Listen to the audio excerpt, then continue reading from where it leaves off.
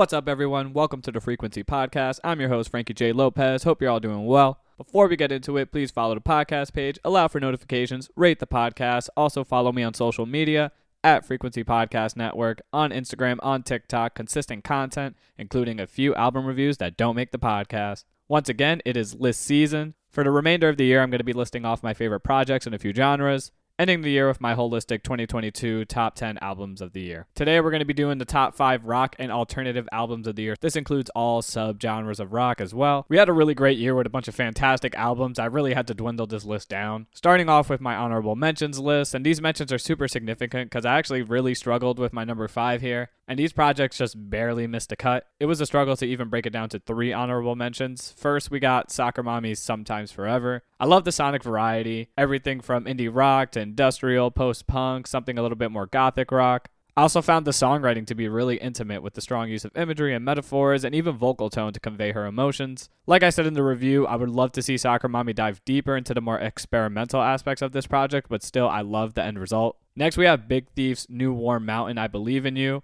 Incredible band. Not only came with a fantastic indie folk rock album, but also touched on a variety of genres like alt rock, some ballads, some country rock. A lot of the genius actually comes from the lead songwriter and vocalist, Adrian Lenker. Just an insane amount of quotables. It's hard to keep count, to be honest. And then lastly, to round out my honorable mentions, Soul Glow's Diaspora Problems. This one grew off of me a little bit simply because I've just been returning to other albums more than this one. Still, though, I love this album. Politically charged punk rock project that touches on a bunch of hot topics, including commentary on American government, capitalism, and the Black and POC experience in America. It's thought-provoking, it's humorous, it's creative. I still think very highly of it and actually would have been my number 5, but there's one album in particular that just shot up for me. And to get right to it, number 5, Wet Leg's self-titled debut album, Wet Leg. This one shot up as of late. I'm a sucker for witty and clever songwriting, especially with this playful and fun twist that Wet Leg brings on here. We got some incredibly catchy choruses and some fun instrumental variety. The sounds range from indie rock, pop, garage rock, surfer rock, psychedelic, you name it. And Wet Leg just has a knack of letting their playful personalities shine through,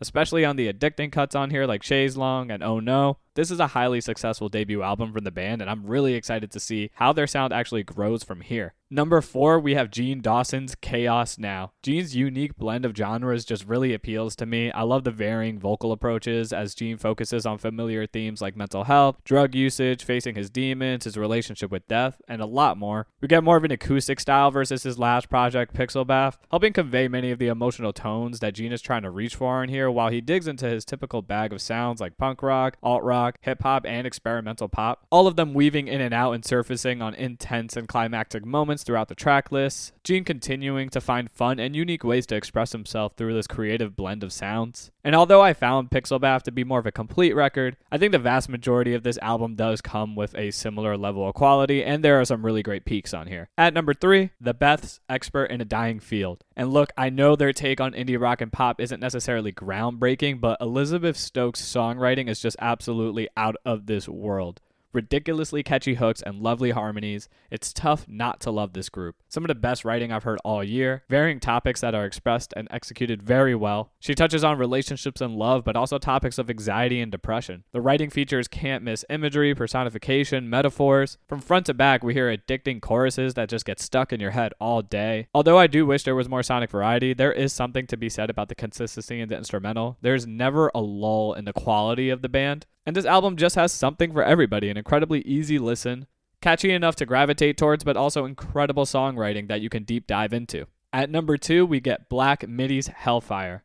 Insane project. As the title implies, there are recurring themes of hell, sin, and evil on this album. All of that is expressed through a collection of theatrical stories, told over an amazing array of instrumentals that range from absolute insanity to subtle moments of bliss. Musically, you'll find this project to be an effortless mix of experimental rock, jazz, math rock, and a sprinkle of even musical theatrics. The songwriting is intricate, hyperbolic, satirical, and incredibly detailed, featuring murderous attacks, the growing insanity of a discharged military private, and the imminent death of the man whose final words fall on deaf ears, full of moments that simultaneously impress you with Black Midi's instrumental, vocal, and lyrical complexity, while also having you question how evil and delusional humans actually are. Strong contender for Album of the Year, but I gotta say, number 1 was a fairly easy decision for me.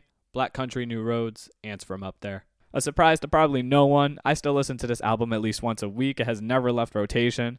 And I recently rated it again and gave it a perfect 10 out of 10 because it's a fucking masterpiece. The beautiful arrangements and the instrumentation, the incredibly thoughtful songwriting and catchy moments, this thing has it all. Each song feels like a standalone piece of art with its own moments of builds and climaxes. Not only that, but those individual pieces contribute to the track list so well, it flows seamlessly. Isaac Wood's vocals has like this Smiths Morrissey energy to it, over dramatic in just the right way. Songwriting is witty, the imagery is fantastic, and he's just so fucking creative. His heart and soul is left out there on every single track, mainly centered around stories of heartbreak, and the instrumentals match that energy perfectly. You're drawn into every word and every note. And there just hasn't been an album this year that has touched this one for me, and don't be surprised to see this one pop up again on my top 10 albums list in general. Please go listen to it if you haven't already. And if you want to hear more about my thoughts on these albums and more, check out my full-length reviews on the podcast or some of my 1-minute reviews on social media. Stay tuned. Next week, we're going to be doing the top hip-hop albums of the year, and that's something you don't want to miss. Until then, I will catch y'all later.